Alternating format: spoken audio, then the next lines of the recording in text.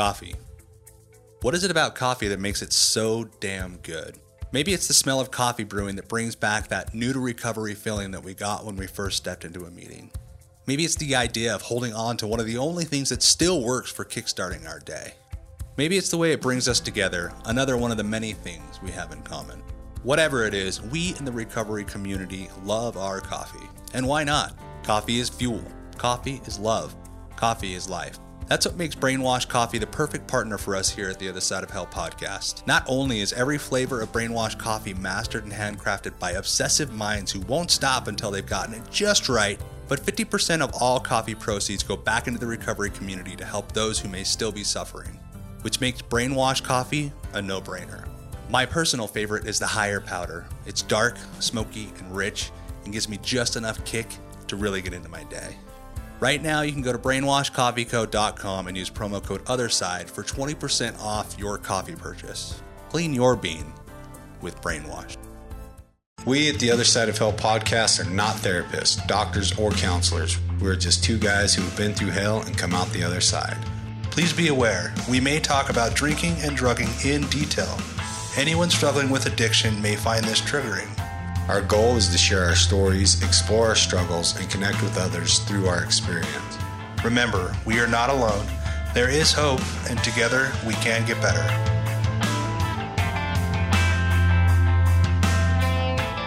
What's up, world? I'm Willie. And I'm Cameron. And I'm Charlie. This is Charlie. Yes. Boom. Welcome, Charlie. You guys might recognize Charlie from last episode, because Charlie was gracious enough to give us his story, and we wanted more. Hey. Welcome. And we couldn't help but want more. Yeah. So, what's up? Charlie, you touched on a few things in your story that we wanted to expand on. So I'm glad that you were able to come back, and we really appreciate it. Charlie he currently works at Brighton Recovery as his own private practice as well. Like what? Yeah. What's your official certification? So I'm a licensed clinical social worker, and I work with all types of individuals who just are struggling with mental health issues. Yeah, great. Can you help Cameron? Yeah, I was going to say that includes me. People that are hopeless. Cameron's hopeless. And you're going to want to stick around. We got a fucking crazy, amazing, wonderful war story. We always do, and this one hits home hard. You know, it's another perfect example. Storme, who is also part of Any Lakes Retreat. Yep. So you're going to want to stick around for that, because we got our topic from that. And, and I think it runs well with your story, Charlie. We're going to be talking about that spiritual awakening that I don't know anything about. Yeah, none of us have had any sort of spiritual awakening. So... Well, it's always important for me to mention, you don't necessarily have to believe in a spirit in order to have a spiritual experience, and you can be as staunch as you want about the spiritual world, but there's definitely an energy that flows in the recovery community that is hard for me to define as anything other than spirit. Yeah. I don't know. I wouldn't know what else to call it. Yeah. No, I mean, I agree completely. And that's the thing. It's like, we work a 12-step program, so we have it pretty well defined, like what a spiritual experience is or what a spiritual awakening is. But I think that, we can get lost oftentimes thinking that it needs to be this burning bush moment. And we talked about that a little bit before we got started, but oftentimes that's not the case. Like, that's not my experience anyways, is, I didn't really have this burning bush moment, but I was able to at some point look back at what my life was and what it is now, and see that I have had some sort of spiritual awakening, because I'm much more aware of other people's needs, and I'm not constantly thinking of self. And I'm now, in a situation where I'm no longer drinking, and that in and of itself is a spiritual awakening. Yeah. And has that been your experience, Charlie? Oh yeah, absolutely. I was thinking about this as you were just saying that. My dad's been sober for, I don't know, 30 years, some shit like that. But I'll never forget, man, when the first time I ever tried to get sober and it didn't stick. I was sitting in this treatment center, and my dad came to see me, and the treatment center was taking us up to this Pentecostal church. I don't know if you've ever been to a Pentecostal church. it's a little bit nutty. No offense to the Pentecostals in the house, but there's a lot of like, talking in tongues and shit like that. And I remember telling my dad, I was like, dude, I want to talk in tongues. I want to see this shit that they see, I want it to be like that drastic. Right. And my dad was like, dude, just slow down, take your time. It's going to be gradual. You're going to get there when you get there, and just embrace it. And I did. He was right. That's right about a lot of shit. Well, and that's a good point. Like, I know, Willie and his spiritual journey, and I think I've had moments like this too, where we've literally had like, okay, God, I need you to make it very, very clear, right? Clear enough that even a blind man could see it. Yeah. Right. And I'm quoting Willie's story directly here. Yeah. But like, that's not, in my experience, that's generally not how it works. Not to say that there aren't people with those experiences, and I think that I've been somewhat envious of those people. Oftentimes I'm like, damn it, that's what I want. You had what? You had the whole room light up? Like that's what I want. Right. But that, like, I can want in one hand and wish in the other. Like, it doesn't work like that, not in my experience. So Willie, like, what's been your journey with it? Because I know you've had up and some, down. Yeah.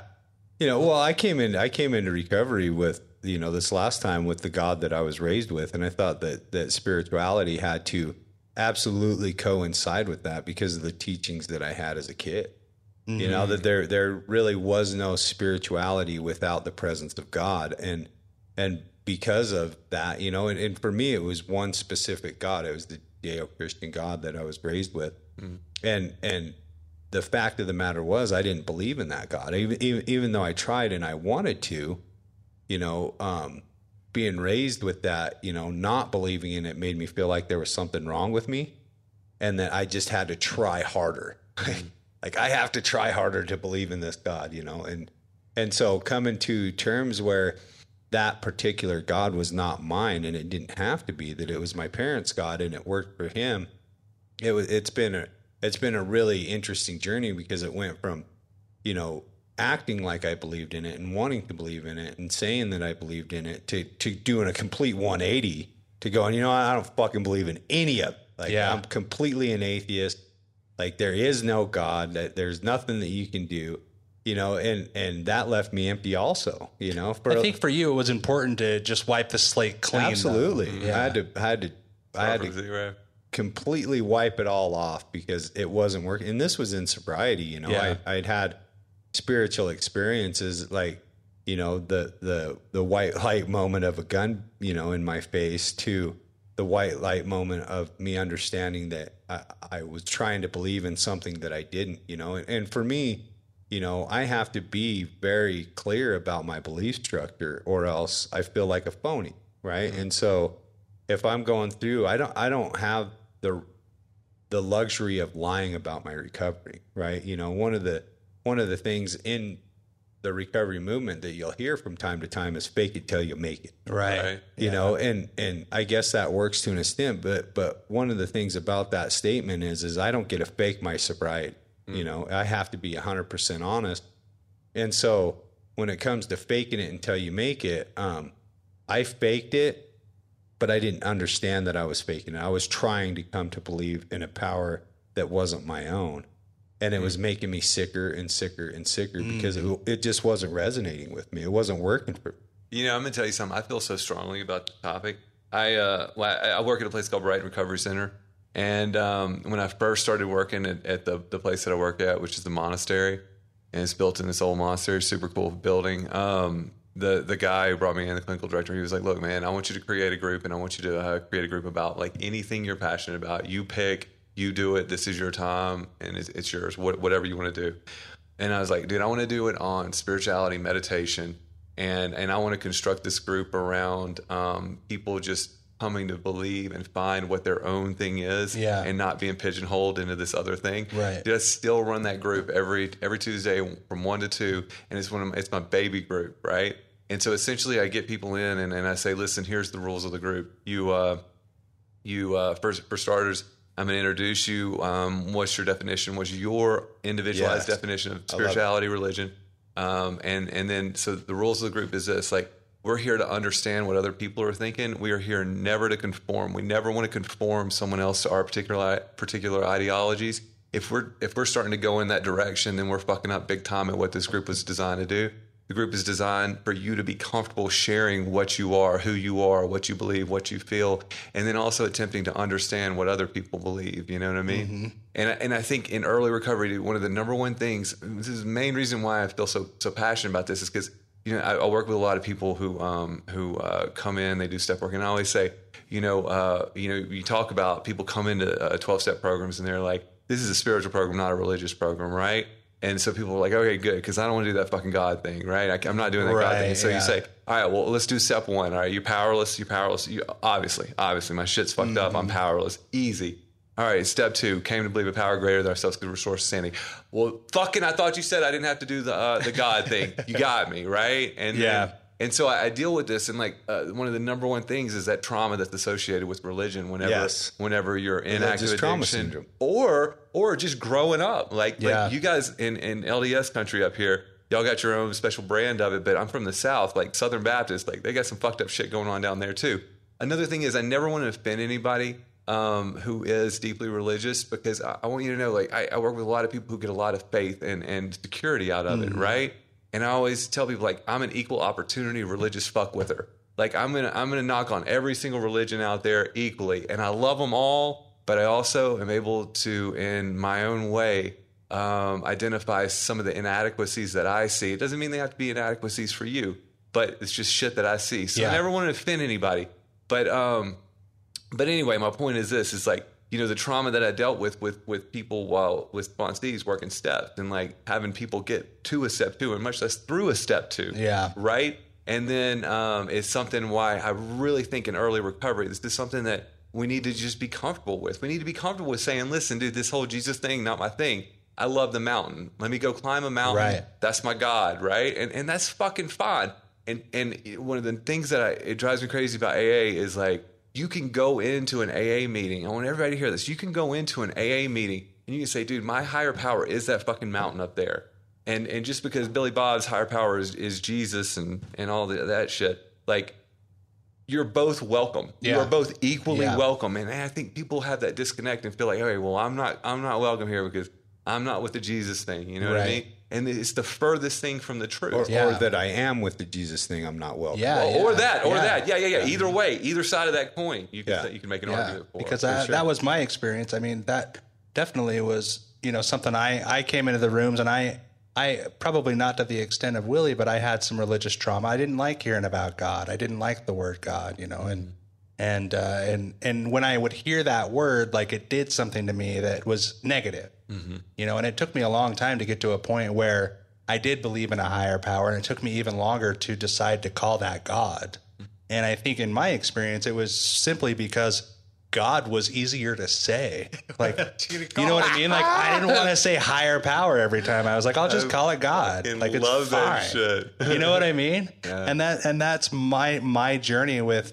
the spiritual awakening. But I think, to that point, like, even the fact that I was open, and that I think is the crucial part when it comes to a spiritual awakening. Like, I had to get to a point with my disease where the pain was enough that I was even open to the idea of a spiritual awakening, right? That I was even like, okay, like, obviously I don't know what the fuck I'm doing.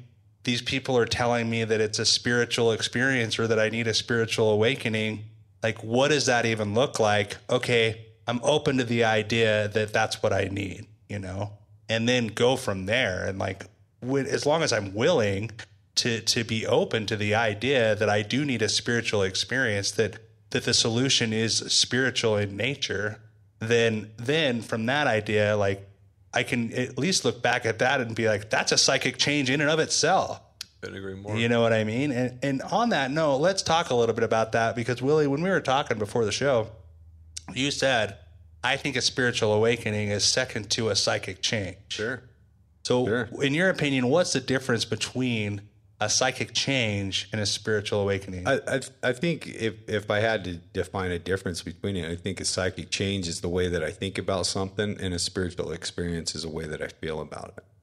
I like that. Because I wasn't open to even feeling anything spiritual until I was open to the fact that I could think about it differently, right? And I needed, I went to meetings every day for a really long time, to the point, I needed other people talking about this stuff long enough for me to start clicking with the fact that, like, I don't believe this stuff, And so on to your point, one of the things that I do with my guys when I first start working with them is we talk about what you believe, not based on what you say you believe.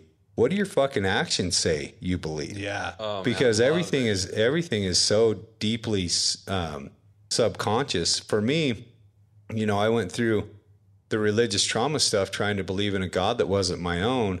And I went to the point where I was really studying that religion, right? I basically didn't study any other religions. And the more that I studied it, the more that I found that I don't believe it. And the more that it sat with me that there's something wrong with me because I don't believe it. And so I kind of do the same thing with my guys is, they'll come to me, and a lot of people will come to me with the God that they were raised with. Most people have come to me. And when we start talking about higher power, it's God, especially in America.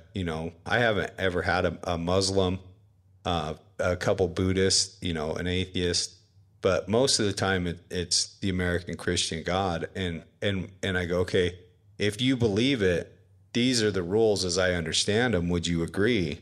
And they'll be like, yeah, the 10 Commandments, that if you don't behave, you're going to hell. If you do behave, you're going to heaven. There's all these rules that go along with it.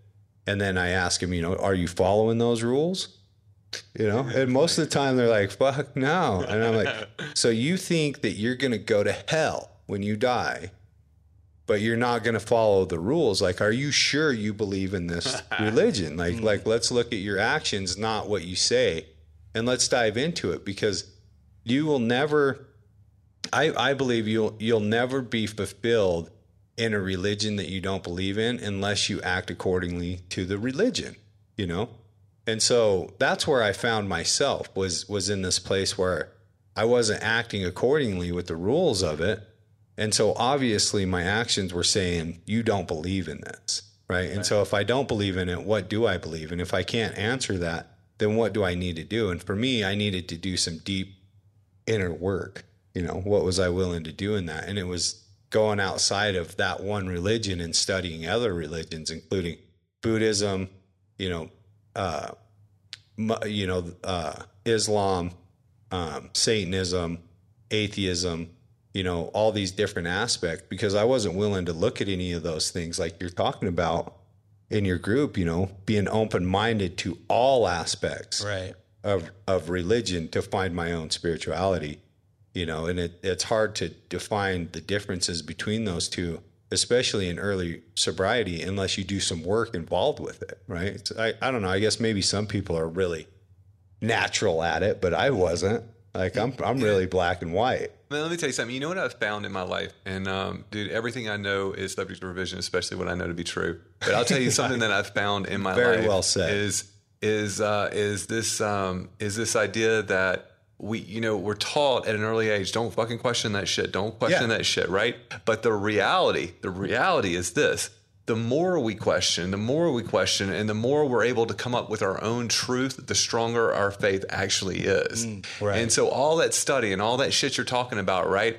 That solidifies who you are and where you are stronger than much stronger than if anybody says, dude, you gotta believe this shit. If you don't believe this, you're gonna fucking die and go to hell, and that's gonna not be cool. Yeah, didn't work for me. Right. It was fucking killing me. Right. Literally. So with all that, and then doing the steps with a sponsor, like I had a major spiritual experience in step 3, because step 2 just kind of happened to me. Mm-hmm. But when it came to turning my will and my life over to the care of God as I understood him, I had a actual physical reaction when we did step 3. And what came out of that, when I prayed with another guy, and there's a monastery, and you've heard this story, but there's a monastery in Ogden Canyon that alcoholics used to go to all the time. It's the Trinity Our Lady Abbey, whatever up there. And it's closed now, but Alcoholics have been going up there for a really long time. And we went up there to do my step 3. And, you know, when he offered me to get down and pray with him, I did that, but it was the most fucking uncomfortable prayer I ever had in my life. Third step prayer. You know? Yeah. And basically, I mean, he said a pretty standard prayer, but I got down and I recited the third step prayer as best I could. And like, I got fucking hot and I was sweating and my mind was racing and I wanted to get out of there. I wanted to run away and I was uncomfortable and I didn't want to do it, you know, and I went through with it. I got up and I went and turned myself in for some warrants in Wyoming, where I wrote my 4-step while I was in jail. I had to do a little bit of time, but after doing all that and working through those steps, what I found is that, you know, in that moment, I was having a reaction to extreme embarrassment. And that was the emotion that I was having during that. And from that moment forward, I've never been embarrassed since, because I finally got through it without relapsing, you know, and I needed that in order to move forward with, you know, my 9th step amends. You know, I needed, because there's no way I could have fucking faced people in the eye and made amends being embarrassed. You know, there's no way I could have done it. And so one thing stacked on top of another, and all these things were spiritual in nature, because it was me feeling the energy of another person, right? And going through that and stepping out of selfishness, which is, in my opinion, more of a physical aspect of life. You know, I act out selfishly because there's something I need physically, you know, or I think I need physically. So I need to take something from out there, put it in here to change the way that I feel physically. But when I get into the spiritual world, it's more emotional, and I can feel that emotionally with other people. You know, working one-on-one with another alcoholic, that becomes emotional. I can feel it inside of me, and I don't need anything from the outside world, because all the work's being done on the inside. Yeah, and just the fact that you were willing to go there with another person, you know, it sounds to me like a psychic change. You know, like the things that I was asked to do in recovery, and the willingness that I exhibited by going through those motions, you know, was indeed a spiritual awakening in and of itself, because I was no longer just consumed by, you know, the drugs and alcohol. I was willing to be vulnerable and to be open with another person and share this stuff that I hated talking about, like, let alone, you know, like in that sort of detail, and, you know, opening up myself to another person and to God, you know, or a higher power of my own choosing. But, you know, it kind of makes me, I think that it's necessary that we do all these things, obviously, and in a 12-step program, like, we do these things so that we can get and stay sober. And one of the things that we heard Storme say in her story, which was just beautiful, she said, it's an education in the art of living, right? And I think that that's what recovery is, and that's what, you know, her spiritual awakening was, and that, you know, that's been my experience as well. But, you know, on that note, I'd really like to hear from you, Charlie. One of the things you talked about in your war story was the 4 pillars that guarantee sobriety, Right. Yeah. long-term sobriety. Yeah. So these are affectionately called the 4 pillars of Charlie. 4 pillars of For Charlie. everybody who knows me. But I guess for insurance purposes, we call them the 4 pillars of early recovery. So, I want to be real clear about a couple of things. I've been around addiction, or I've been around recovery my whole life. Your whole life. My whole life since birth. You know, if you're from Jackson, Mississippi, then your last name is Osborne, then you're either, you know, dead from addiction, in active addiction, or in recovery in some capacity, for the most part. And I've just been around it forever. And so my dad sobered up when I was about 12 years old, and I've seen people in and out. And my uncle has been extremely active in recovery. So the recovery community and the addiction community in Jackson, Mississippi, to me, has just consistently been linked my whole life. And I've watched people come in and out of the rooms, and I've seen people succeed. I've seen people fail. And I can tell you that I really truly believe that people are not successful with recovery because they choose to get high. Like I've seen some of the most amazing, like horrific, heart-tugging events in my life, and I've seen people stay sober through them. Yeah, you know what I mean? And it leads me to believe that ultimately we can stay sober through anything. My dad says it, my dad says this to me all the time. He says, there's nothing in life that drinking's going to make better. Yep. He says that shit to me all the fucking time. There's nothing in life that drinking's going to make better. And I've seen it countless times. People go through all this stuff. So it leads me to believe that whenever we relapse and we say, well, I relapse because, my boss is an asshole. I relapse because I'm going through a divorce. I relapse because my dog died. Or whatever the fuck it is, right? Ultimately, we relapse because we want to get drunk. Yep. We relapse because we want to get high. You know what I mean? Let's stop, dishonoring the memory of whatever that shit is over there by holding that shit accountable for me wanting to get high and me acting out on it, right? And so that being said, I want you to know that I've kind of summed up like everything that I've seen through the experience of my life and then my own recovery. And I've summed it up into 4 things that we can do consistently. And it's almost a guarantee that we can stay sober. Now, understand this. The biggest word that you're going to hear in this whole thing is consistently, right? We can't just half-ass do this shit. We have to wake up every single day. We have to know that what I do for my recovery today isn't going to keep me sober tomorrow. Yep. And so it's this whole consistently implementing these 4 pillars that's actually going to keep you sober. And when I say sober, I mean by all research standards, you can go long-term recovery. Whenever you hear me say that, it just means quite simply 5 years. So I'm going to say my 4 pillars to achieve long-term recovery, and I can damn near guarantee it. As a matter of fact, let me tell you this too, something else. If you've ever been in one of my groups and you hear the 4 pillars, then I get up there and I say, hey, listen, let me tell you, anybody in here can have my phone number, dude. As a matter of fact, every community that I've ever lived in, people call me constantly and they're like, hey, Charlie, so-and-so gave me your number. I need to go to a meeting. What can I do? And I'm like, all right, cool. And I never mind when people call me about recovery. It's like so many people randomly call me. And so I give my number to everybody. And so anybody here, you can find it. I can guarantee you can call me anytime. I promise you, you're not going to be bothering me. But I want anybody who is, and I put this invitation, I've been putting this invitation out for about 2.5 years. Anybody out there who consistently, daily engages in these 4 pillars and does not achieve long-term recovery or relapses, I want you to call me. I just want you to be like, you're a fucking liar, and then hang up on me, dude. Or you can tell me your name and you can just tell me I'm a piece of shit and I'm a fucking liar, all right? Dude, I've been telling people that shit for 2.5 years. I'm going to tell you what I get. Hey, dude, you're right, dude. First pillar, just didn't want to do it. You know what I mean? That got me. Pillars 2 and 3, fuck it. That's what got me. You know what I mean? That's what I get when I get those phone calls back. And I can tell you, man, for 2.5 years, I can tell you the people that follow these 4 pillars, they're still sober today. And it's a beautiful thing. So I'll go right into it. So pillar number 1, we've got to find a community. We've got to find a healthy community. Yep. Now, listen, I'm going to tell you, the first one to tell you, AA worked for me. AA saved me, my family. But I don't get a residual check every time I send somebody to an AA meeting. I wish I did, but I don't. And but we have to find some type of community. Now, there's multiple communities. We're blessed in our community to have SOAR, where we have Refuge Recovery. We have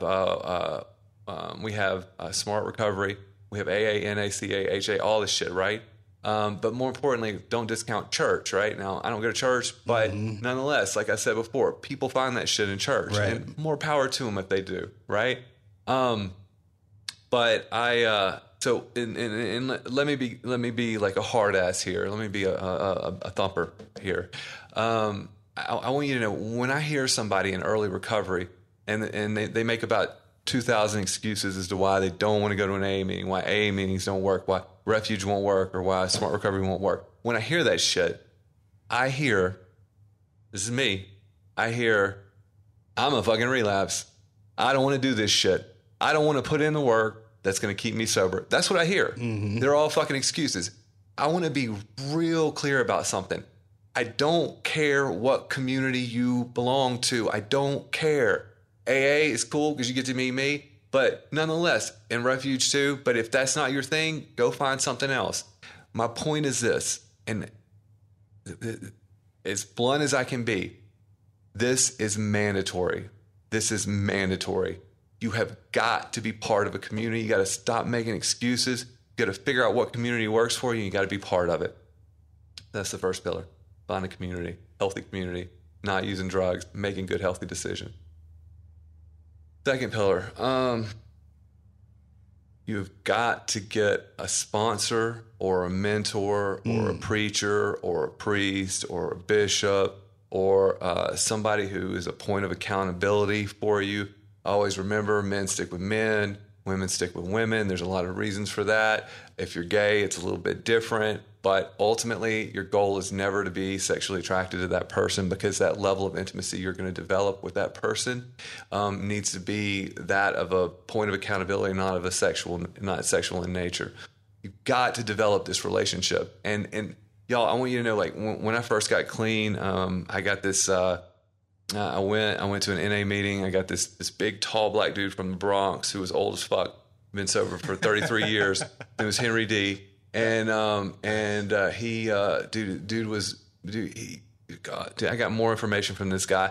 And he would always tell me, he's like, let me tell you something. Nothing I say is original. Everything I say is fucking regurgitated from somewhere. And so Henry died. Henry died clean of cancer. And then I got this little bitty short Jewish dude from Boston, Howie.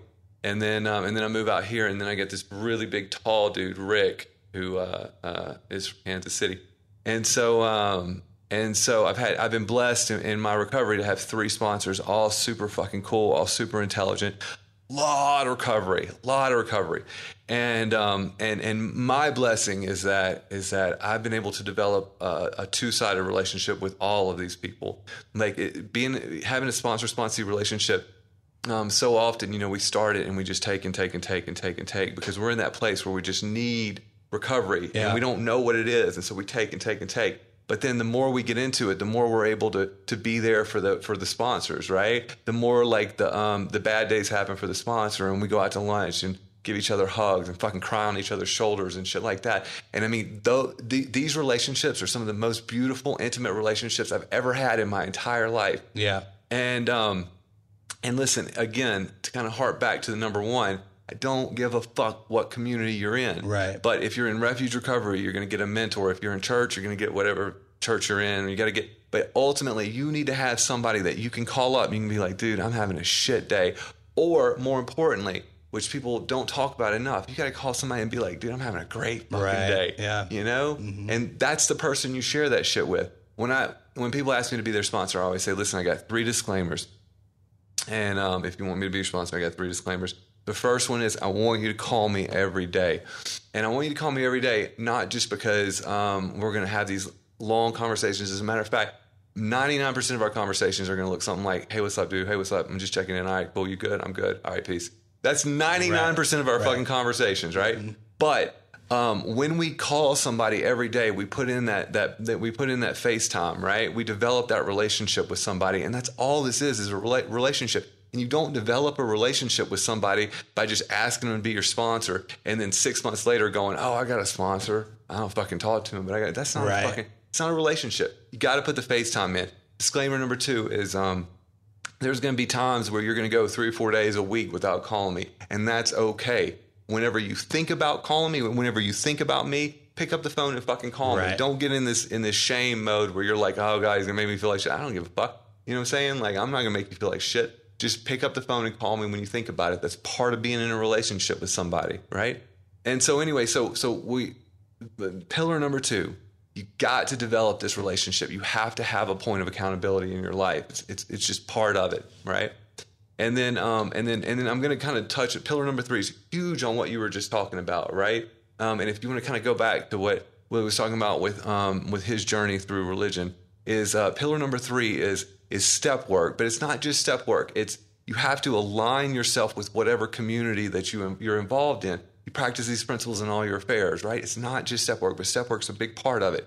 And so, like, look, man, every community that you're going to get involved in, every community that you're going to be a part of, it has like a set of guidelines, right? Yep. And if you're not fucking living those guidelines, then why the fuck are you in that community? Like, it's pointless. Right. Pick another fucking community. And that's why when you're talking about like I talk to these people who say they believe in this, but they don't. And then you're like, well, this is what this says you should do. This is your action steps. if you actually do believe in this, if this is your community, and they're like, well, I'm not fucking doing that shit. Like then you need to pick another fucking community, right? You need to pick something that you're comfortable with, that's of you, that you align with.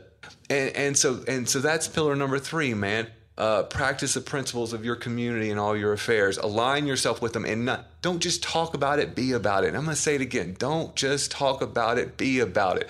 Align yourself with that shit. Be that person, right? So that's pillar number 3. And then pillar number 4, probably the most important fucking pillar that exists, is, in my opinion, in my humble opinion, is service. Be of service. Nice. Yeah. All right. And so let me just say, in active addiction, y'all, I took, and everybody was a fucking mark, and everybody in my life had eventually slowly been deleted because they got tired of being used, manipulated, and stolen from. Except Mama. Mama's always there, right? In the bitter end. And but like I said in early recovery, I said, dude, I gotta stop. I gotta completely counter this selfish behavior, and the only way I know how to do it is to be of service as much as possible. And so I came up with this plan, right, for me. And I said, whenever anybody asks me to do something, I'm gonna take that question through 4 filters. Can I physically do it? Can I emotionally do it? Can I financially do it? Always remember, whenever somebody in recovery asks you to borrow money, you better fucking chalk that shit up to you're giving it to them. You're not getting that shit. But and sometimes you get it back, and that's a plus. But mentally, just put yourself in a place of, I'm giving them. This is a donation, right? And so, again, can I emotionally do it, physically do it, financially do it? And then do I have the time and energy to do it? And like, if I'm asking, if they're asking that question, just going through those 4 filters, and all 4 filters are a yes, I just immediately say yes before I can say no, right? And so it looks always looks something like this to me. Hey man, it's Sunday, your only day off. Can you help me move because you have a truck? I'm like, yes, fuck. Yeah, I can fucking help you move. Fucking, of course I can help you move, right? Yeah. Love to. And so I just always try to say yes before I can say no on that shit. And then another part of that is, like, in recovery, man, we are men and women of integrity, right? We do what we say, and we say what we do. And and so, like, if I'm going to say yes to something and I'm going to do it, then I'm damn well going to do it. You know what I mean? And y'all, and I want to tell you this too, just super quick. As far as like service goes, when I moved to Utah, in March of 2018. And my wife was she was about like 6 months pregnant or some shit like that whenever we moved to Utah. And so my wife ended up moving to Utah in June of 2018 because she's a teacher and did wait till school got out and all that shit. So she moves up here in June. Now I got 3 stepkids who I love so much, and one of them at the time was a 14-year-old girl, teenage girl, right? Now I want you to think about this. This teenage girl, she's moving from Mississippi, coming up here, new friends, doesn't know anybody, new culture, everything, right? And so we get here, and my wife's like 6-7 months pregnant. So August 8th, 2018, I was blessed with this beautiful, beautiful baby girl, first child I've ever had.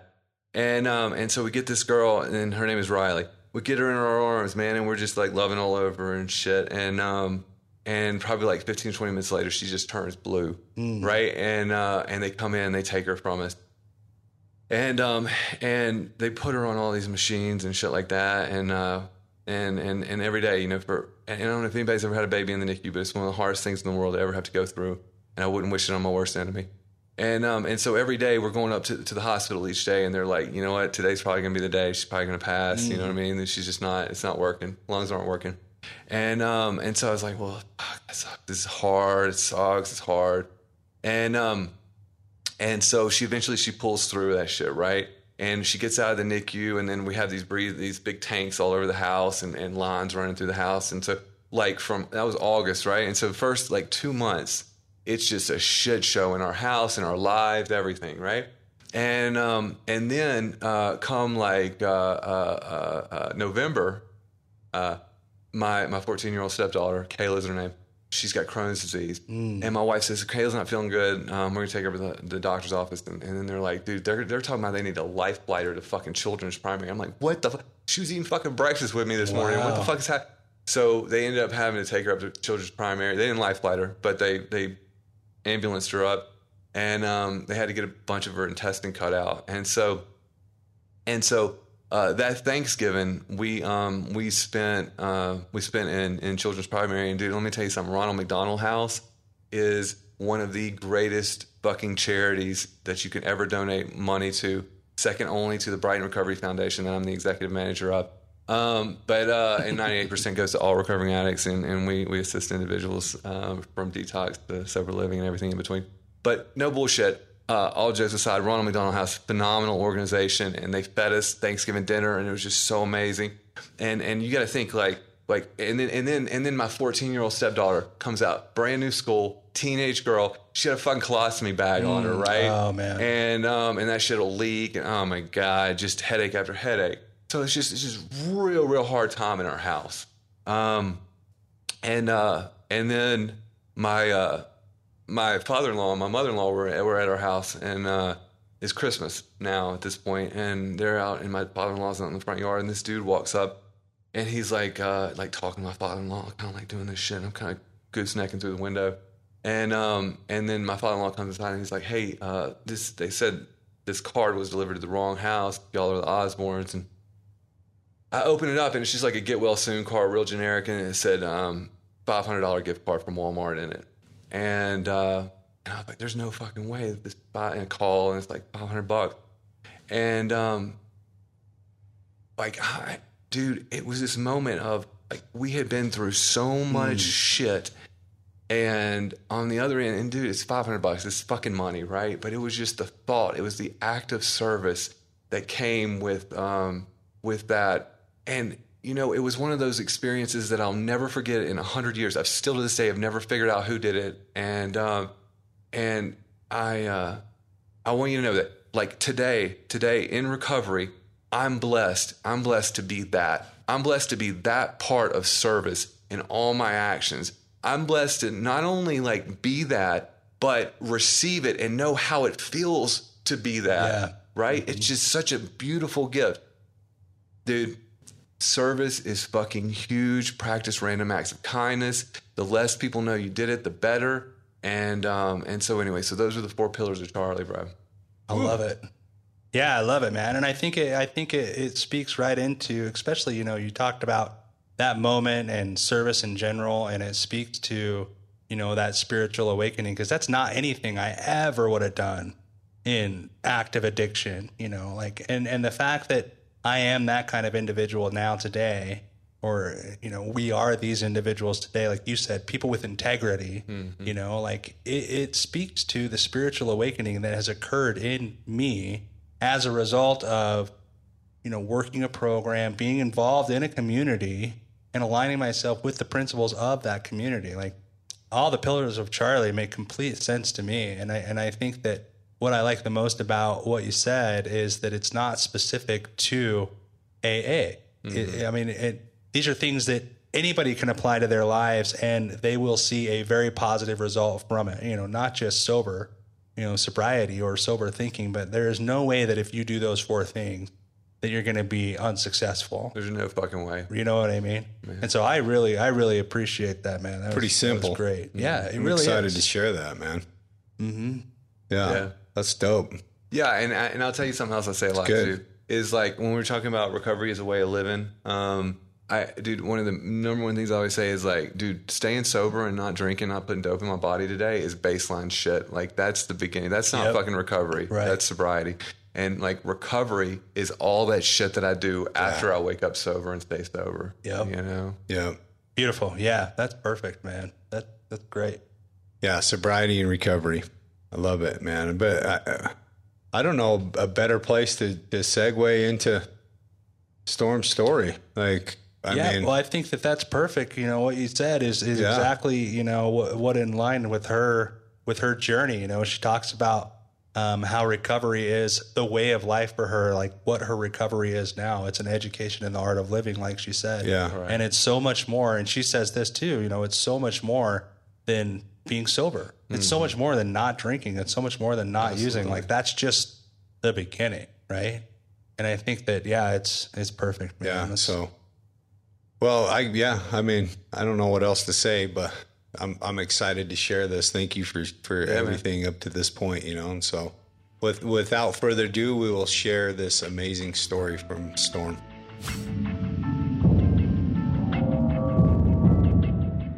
Hi, my name is Storme Wright. I am a grateful, recovered alcoholic and drug addict.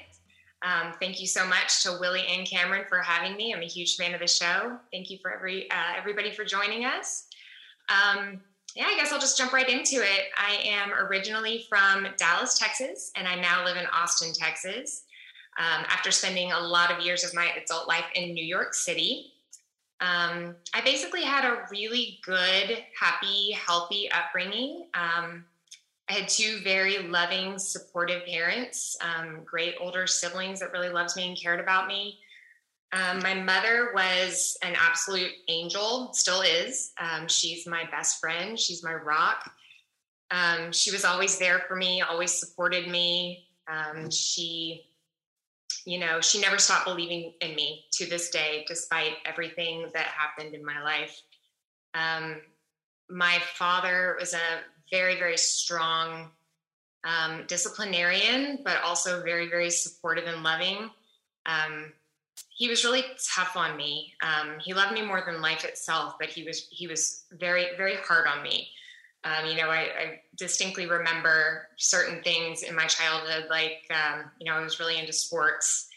And if I, came in second place in a tournament or something like that, he wouldn't congratulate me. He would say something like, "Oh, so you lost." Same thing in school. If I got a B, he wouldn't say good job. He would ask me, "Where's the A?" And, things like that didn't affect me negatively back then. I'm not saying that they didn't perhaps affect me negatively later in life, especially in active addiction. And I will definitely circle back to that later on in the story. But, he knew what I was made of. And he knew that when he said things like that to me, that he was pushing me. He wanted me to become something great. He knew that I had the potential to really use my drive and my determination to achieve great things. Both of my parents were very successful businessmen, men and women, but they were self-made. Both of my parents grew up dirt poor, and they made themselves into something great, and they wanted to instill those qualities in me. And they were well off, and I was blessed to grow up the way that I did. And I only mention that because I think it's important to highlight the fact that addiction doesn't discriminate ever. It doesn't care if you're rich, doesn't care if you're poor, doesn't care the color of your skin, your social class, whether you're educated or not. It will take you by the throat. It will take you 180 degrees from anything you ever wanted to be. And, throughout my childhood and my entire life, I actually struggled with, despite the fact that I was smart and good at sports and I had a lot of friends, I really struggled with feeling at ease. I never really felt comfortable. I always, had a worry about me, and I always felt kind of fearful, and I didn't really understand why. Later on in life, after, years of therapy, I realized that it was because I had a, really severe anxiety disorder and a social anxiety disorder. And I never understood it, but it was always just kind of right there under the surface, just kind of, it would bubble over at times. It got worse and worse as I got older. And in high school, when I took my first drink, I remember when I took that first drink, those feelings went away. And that was a really monumental experience for me, because those feelings of dis-ease and discomfort were so pervasive that when they went away, I remember thinking, this is how I want to feel for the rest of my life. So, drinking was never something that was really common for me in high school. It was a once in a while thing. So, I didn't just jump into my addiction head first. However, when I went to college, I got into the University of Texas at Austin. I moved to Austin right after high school. And in high school, that's when things really changed. I hit the ground running. That first taste of freedom. I did not party like a quote unquote normal college kid. I partied like a member of Motley Crue. And that was pretty much my entire first year of college was, balls to the wall, partying all the time. But I still managed to hold it together. I kept my shit together. I made good grades. I made it to class. But then, at the very end of my freshman year, I think it was right around the week of finals, my life basically changed forever. I got a call from my mother, and she told me that my father had had a massive heart attack, and he was being taken in for a quadruple bypass, and that I needed to come home because it was serious, and he might not make it. So, long story short there, he went into his bypass surgery and was put into a medically induced coma after the surgery because his organs started to fail one by one. And after 3 weeks of being in a medically induced coma and having his organs fail, we had to say goodbye. And, my father, I idolized him. He was everything to me. My life's mission was to make him proud of me and to be something, to make myself great, to make him proud. And so the only way I can describe what happened to me after he died, after, we had to say goodbye after his funeral, was I just lost hope. And to lose hope at the age of 18 years old is a really, really awful thing. So the next 4 years of college were basically my life's mission, which used to be to achieve and to, strive for greatness and to make him proud of me and to make myself into something wonderful. My life's mission became to just alleviate pain and anguish and agony by any cost. And I did that by drinking. And soon I discovered drugs. I had a neighbor in my dorm who was a drug dealer. So of course I had to date him.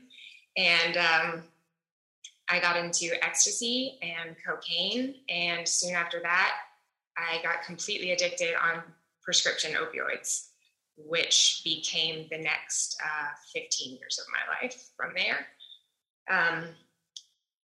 No idea how I did it, but I managed to graduate college after 4 years of drinking every day, taking pills every day, and, doing cocaine just to stay awake enough to get through my coursework. But I managed to graduate with a degree in communications. And I was so soulless and miserable.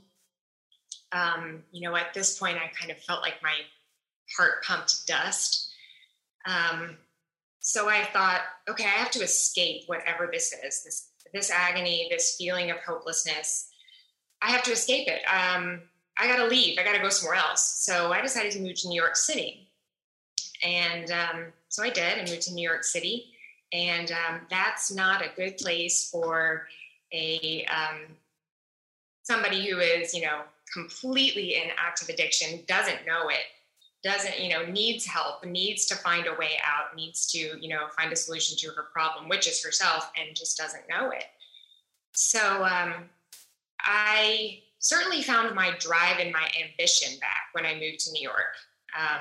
I started, working my way up the corporate ladder in the field of communications in different industries, from the art world, the music industry, and the alcohol industry.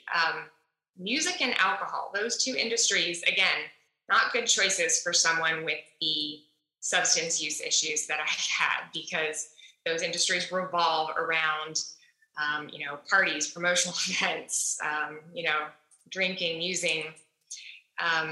So during that time, things spiraled out of control, and my ambition turned ugly. I would trample over anyone and everyone to get to the top of the food chain. And it was all about greed. It was all for show, because looking back, I realized I had to have everything on the outside look pretty, because on the inside, I felt so awful. I had to cover up for the fact that I felt like a piece of human garbage with designer clothes and the apartment off Central Park West and the high-rise office and, the money in the bank and the fancy bottle of wine and this fancy restaurant and all of these superficial things to cover up for the fact that my soul was dying. And, everybody back home was saying, oh, she's really somebody and she's doing so well and she's climbing the corporate ladder. But it doesn't matter how much you have on the outside. It doesn't matter, how fancy your apartment is when you go home every single night scribbling in your journal about how you want to kill yourself. When you wake up in the morning and the first thing you do is reach for the half empty bottle of whiskey and, you can't make it to the office without doing a line of Coke. And, you're popping pills all day, every day, just to achieve homeostasis. So, after years and years of being up in New York and just doing this every single day, I was so much more broken than when I left Austin. I decided to run away from my problems again. Hightail it back to Austin because it has to be the location. The location must be the problem. It can't be me, right? So I go back to Austin and, shockingly, things don't get better because the problem is me. The problem always has been me. And little do I know that when I get back to Austin that rock bottom is waiting right around the corner for me. I moved back to Austin in 2012 and about 9 months after I moved back to Austin, October 26, 2013, I went to a party with my older sister at some of her friends' house.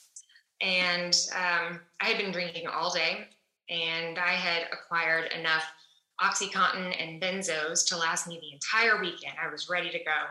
This was a Friday night, I believe. And so I show up at this party. I'm completely annihilated already, but I've got my pills. I've got my bottle of gin and, drank the bottle of gin. And I guess I was uncomfortable and, decided I didn't want to be there. So I took all the pills I had for the whole weekend. I just decided to take them all that night. Pulled the good old Irish goodbye, didn't tell anybody I was leaving, got in my car and decided to go home. I wanted to be alone. So I'm driving down the dark highway and I start falling out. I've taken enough pills to kill a small elephant and drank an entire bottle of gin on top of everything I drank throughout the day. And as I'm driving, a car pulls onto the highway from a parking lot of a strip mall that's off to the side of the highway. And they pull out in front of me as I'm falling out, blacking out, speeding down the highway at 85 miles an hour. And I crash into them full speed. And we go soaring down the road, both of us headfirst into a ditch. And one of the passengers in the other car was killed, and another passenger in the car broke their back. And it never fails, no matter how many times I tell this story. It takes my breath away when I say those words out loud. And I've told this story so many times to so many people in so many different settings, but it never fails to take my breath away to say those words out loud. And it's been almost 8 years since this happened, and the weight of it is still crushing. It's still absolutely crushing. So I woke up in a hospital bed the next morning with a 10-inch hole in my stomach,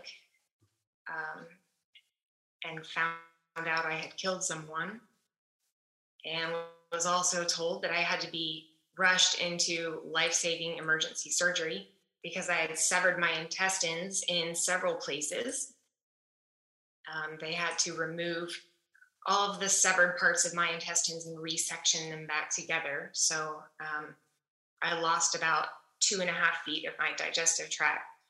And when you have a surgery like that, you can't they can't close you back up. There's a risk of infection and going septic and dying from the infection. So they have to leave you open and put a tube in you and let you slowly close back up naturally, which is a very long and very painful process.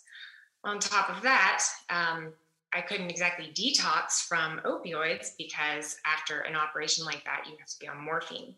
So I was in the hospital for weeks on morphine, then stepped me down to Dilaudid. Then after I was discharged from the hospital after 3 weeks, they gave me, a little 10-day supply of Norco and then stepped me down to Tramadol.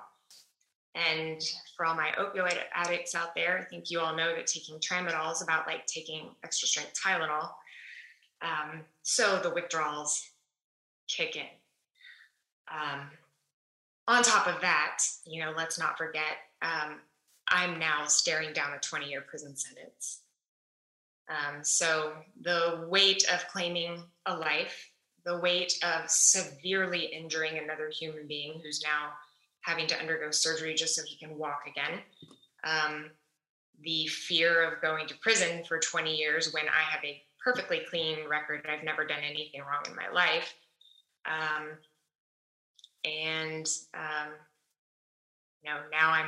Now I'm withdrawing. So that's enough for me. I'm done now. I can't do this anymore. I have the desperation of a drowning man. And so I decide, regardless of the fact that I can barely walk and I have a tube coming out of my stomach and an open wound, I'm dragging my ass to a meeting. So broken and ashamed and hating my own guts, hair drenched in sweat from withdrawals, and with a tube coming out of me, I walk into my first AA meeting. I was out of excuses. I was out of chances. So I go in there and sitting on my hands with withdrawals, and I was terribly afraid, and I was really ready to give the whole thing, just a middle finger. I was sitting in the back waiting for someone to judge me or look at me wrong or, anything. I didn't want to be there, but I was too afraid to not be there. But I didn't get any of that. What I got was authentic connection from a room full of strangers. And I sat there and I listened to all of these people in these rooms tell their stories, and they told them with such joy and such gratitude. And I heard them laughing. They were saying some crazy stuff too. Their stories, some of their stories would put mine to shame, and they were laughing and they were nodding and smiling. And I'm like, what are these people laughing about? This is insane. And they were saying things out loud that I was ashamed to even think. And looking back on it now, I realize that, they're joyful and they're laughing because they understand on a fundamental level in their soul that they're not alone. And, I felt that connection from this strange, crazy, motley crew of people I had never met, that I hadn't felt a connection like that, even from my family and friends. And not that my family and friends didn't love me, but they didn't understand what I was going through to this level. And, sitting there thinking, haven't we all effectively ruined our lives? Why are these people so happy? But now I understand, that connectedness was the first time since I had started drinking and using that I had actually had anything close to a spiritual experience. And that's what recovery is for me. It's a spiritual experience. It's a spiritual program first and foremost, but it's also a program of action. And I believe that those two qualities are forever linked. What I've learned about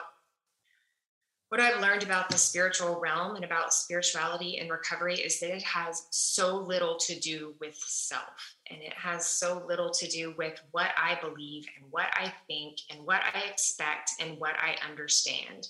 It has everything to do with what I do and the actions that I take. And as long as I do take these actions, and as long as I do take strides to make myself better every single day, I'm going to feel these shifts within me. I'm going to feel these changes within me. I'm not going to see any changes in the outside world. Life's going to keep on being life. And that's not what it's about. What it's about is, regardless of what happens in life, I'm going to be able to find and maintain that inner peace and that light and that wellness despite any challenges, despite any pain. And that's what's so beautiful. You know, if I can maintain a peace and a soundness and a oneness and a gratitude without having to turn to alcohol and drugs, you know, for this alcoholic addict, that's nothing short of miraculous. You know, and I always tell newcomers that I work with, you know, recovery has so little to do with abstaining from drugs and alcohol at the end of the day. It's really what it is an education in the art of living. And, you know, these spiritual principles we live by have given me things that I never, ever had before. And I never thought were possible to have. When people said that they had things like this, I thought they were full of shit. I just thought they were lying. But now I have them, and I understand that they're real, and the drugs and the alcohol were just synthetic versions of those things. You know, when I was out there drinking and using, I never had these things. Universal oneness, equanimity, the desire and the ability to be of service. You know, I never would have those things without the program of recovery. And I don't have to run anymore. I don't have to fight anymore. I can just be. So that's it. Currently, I work at Any Length Retreat, which is a premier alcohol and drug rehabilitation center in Austin, Texas. And you can follow me or DM me at Any Length Retreat on Instagram. Reach out to me anytime. Well, we're glad you're just being awesome, sharing your story with us. Thank you for that. Dude, Storm, that was amazing. Yeah. So great. Great. You know, and I'll say, you know, there was a lot that she wasn't able to get into. 'Cause 20 minutes, it goes by so fast. Like when you're in the midst of telling a story and you get on a roll and then you feel like you have to wrap it up. But, you know, one thing I'll let everybody know is, as far as prison time, she didn't go to jail. She had 18 months house arrest, and she had an ankle monitor, and then she was on probation for 10 years. Mm-hmm. So she definitely said she felt some gratitude towards that. And she said that the individual who was killed was just a young girl from Harvard who was not a partier. And she said that, you know, her way to honor that person is by her sharing her story. Yeah. And I couldn't agree more. You know, that's definitely a great way to honor that individual. Yeah. Be tough, man. And, you know, we've said it so many times, like it could have been any fucking one of us at any time. Yeah. You know, yeah. Oh, absolutely. That's a yet out there, you know. Yeah. It could still happen if you fall short of any of those four pillars that seem to be definitely a program of recovery on a daily basis, you know. So, I mean, Charlie, what'd you think? That's powerful, dude. Yeah. Powerful. There's a lot of shit. Man, you know, I haven't thought about this shit in so long. But when I first, you know what's really cool is when she took me down that road of like, this is what my first meeting was like. Mm-hmm. And I'm just like sitting there and I'm there and I'm remembering that shit, that first meeting when you're just all fucked up and you don't know what's up and what's down and all that.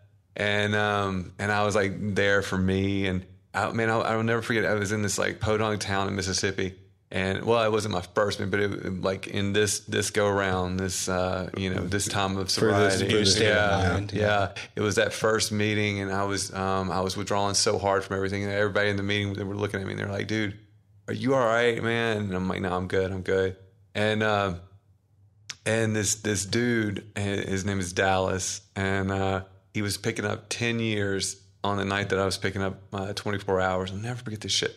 And everybody, you know, he's like a big prominent person in the meeting. So everybody's talking like, how'd you do it? And, you know, talking about how great Dallas is and all that shit. And I'm just trying to keep my fucking eyes straight. Yep, and he said, when he was telling his story, he said, you know, his parents owned the pharmacy in the town. And so he grew up with keys to the pharmacy and would just raid it all the time. Oh. And so I was just like, damn, that's fucking crazy. And so then he's talking. He's like, and so for so many years, he was just so lost in addiction. And then he got sober. And then he said it was about 9 months into his sobriety, and he was at this Christmas function with his family. And somebody said something funny. And he said he started laughing, and it was that laugh from like the pit of your soul kind of laughing, you know?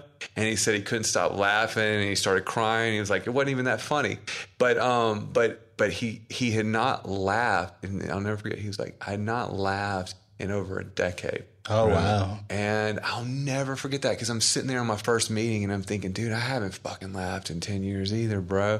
I want to fucking laugh till I cry. Huh. You know, I love you got that. There's a if you ever get to come over to Cameron's house, there's a picture out in his living room, and it's like it ends. There's a whole bunch of shit that's like bullshit to like live every single day, and at the end it says laugh as much as possible and love a lot. And I probably butchered it, but I love that, man. I want to love as much as I can, and I want to laugh every fucking day, because this world is so.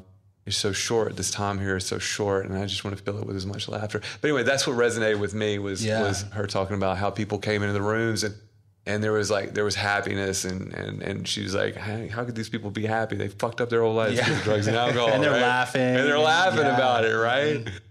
Anyway, that's what stuck with me. I feel like I had that experience too. Like I didn't get it. Like, what do you mean? Like, how are you guys having fun? You're not drinking. Like I couldn't imagine. Like apparently your problems aren't as bad as mine. Right. Not drinking, but yeah, I mean, her story was great. She was just a great person to talk to, and you know, like so many of us, we hear the same thing, right? Like she talked about how, you know, she grew up well off, and about how the disease doesn't discriminate, and it doesn't matter like what sort of upbringing you have. She had what we hear so commonly is this general unease within herself. Yeah. You know, that she talked about, you know, later being diagnosed with anxiety and a social disorder, but she had that general unease, and we've heard it countless times where it's like you take that first drink, and Charlie, we talked about it earlier. You take that first drink, and it's just boom. All of a sudden, I'm gonna live here forever. This is it. This is the solution. I don't got to feel uncomfortable anymore, you know? And then she was just off, you know? And then, you know, you go through life and like she was checking all the boxes, you know, I got the success, I got the apartment, you know, everything on the outside was looking great, according to all, you know, standards of living, you know, like this is everything's supposed to look like this. And I still want to kill myself. Yeah. Like fucking it. I'm not fulfilled. Right. Mm-hmm. And move into the position where we're trying to maintain that buzz to the point where we don't have to fill our lives, which I can absolutely relate to, you know, and we were talking before the show too, you know, how many times did we plan the weekend accordingly? Right. Fucking just, it still wasn't enough. Yeah. No, I have everything I need for the weekend. And then you wake up Saturday and go, shit, what happened to all that stuff I had for the weekend? Friday night at 6 p.m. Yeah. And in this instance, we saw like the drastic consequences that came from that.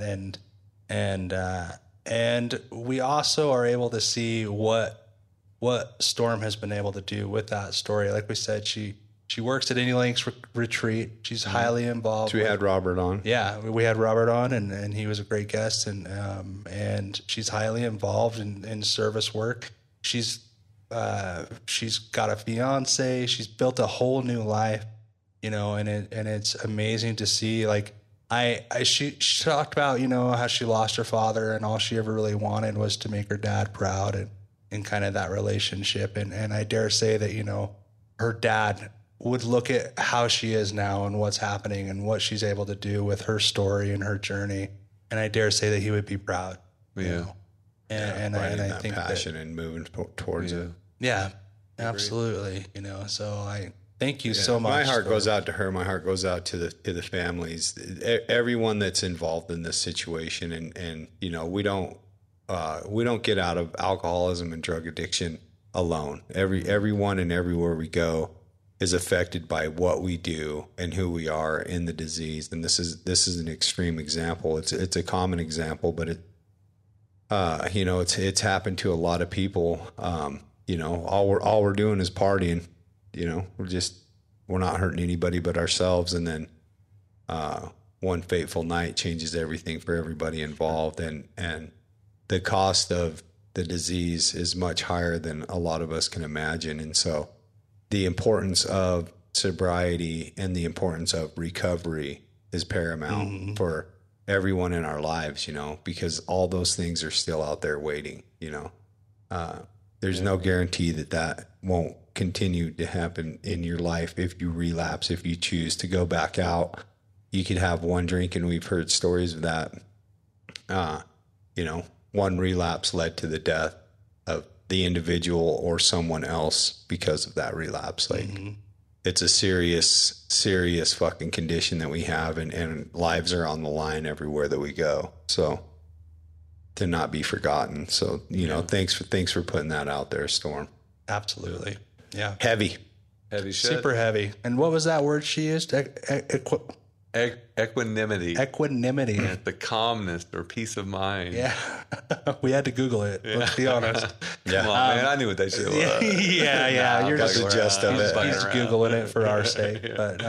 But you know, and that's the thing, you know, like I really appreciate her sharing that, because that's what we get like in recovery. And again, she talked about how, you know, being sober is just, that's the beginning, you know, like we get so much more from recovery. We get that calmness, we get that, you know, spiritual oneness, and we get all the beautiful gifts that come with being on this side of the table, you know? And so it was, I hope that people got a lot from that. I know I did.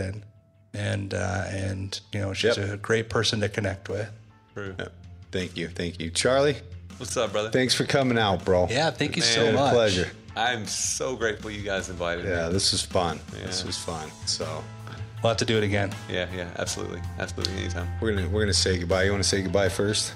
Hey, thank y'all so much for listening to everything that I have to say. Thanks for being here. Thanks for being a part of this. That's it, man. Thank y'all.